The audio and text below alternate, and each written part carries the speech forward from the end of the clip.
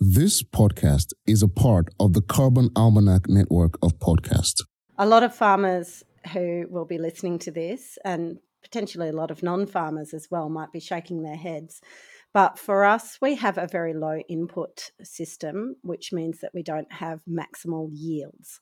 So for us, it's grazing lightly so that we don't overgraze. And by grazing lightly, what we're doing is ensuring that we don't have areas of bare ground.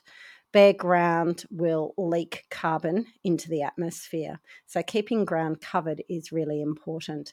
Keeping the plants that are in the soil growing in their natural rhythm is also incredibly important. And so if they're constantly being grazed, they'll be struggling to grow. So for us, what we do is we try and rest areas of our farm at different stages of the growth cycle.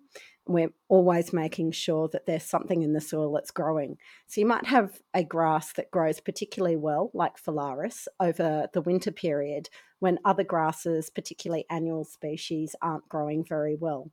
And what that means is that while the phalaris is growing, that plant is harnessing the sun and it's actually creating all the sugars and pumping them into the soil to feed the bacteria and the fungi that are in the soil, and that keeps the soil and the soil microbiology alive.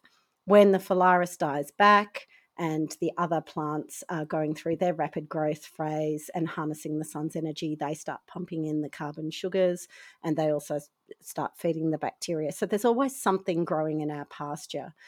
But we also rest our pasture to allow the plants, once they have been grazed, to recover. And that's really an important part of the cycle. Every time a plant is eaten by an animal, and it's more important that the leaves are torn rather than cut, for instance, by a slasher or a lawnmower. So it's the way the plants have evolved, of course, because they've evolved with ruminants eating them. So the pasture or the plants are torn by the tongue and the teeth of the animal.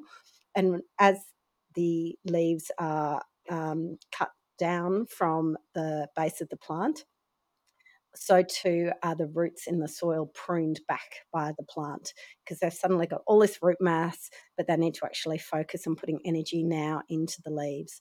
And so what that does is it leaves the roots in the soil, but it prunes them back as such, which means that there are some dead roots in the soil which go on to improve the organic carbon content of the soil. So this process where you graze more lightly and less frequently has a number of descriptors. It can be referred to as time-managed grazing, holistic grazing, cell grazing, and it's really just a form of managing your pastures that can be done.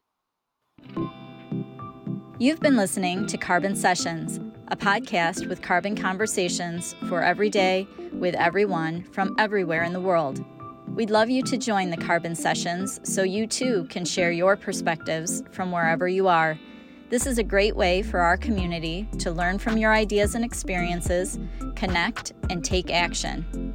If you want to add your voice to the conversation, go to thecarbonalmanac.org/podcasts and sign up to be part of a future episode. This podcast is also part of the Carbon Almanac network. For more information, to sign up for the emails, to join the movement, and to order your copy of the Carbon Almanac, go to thecarbonalmanac.org.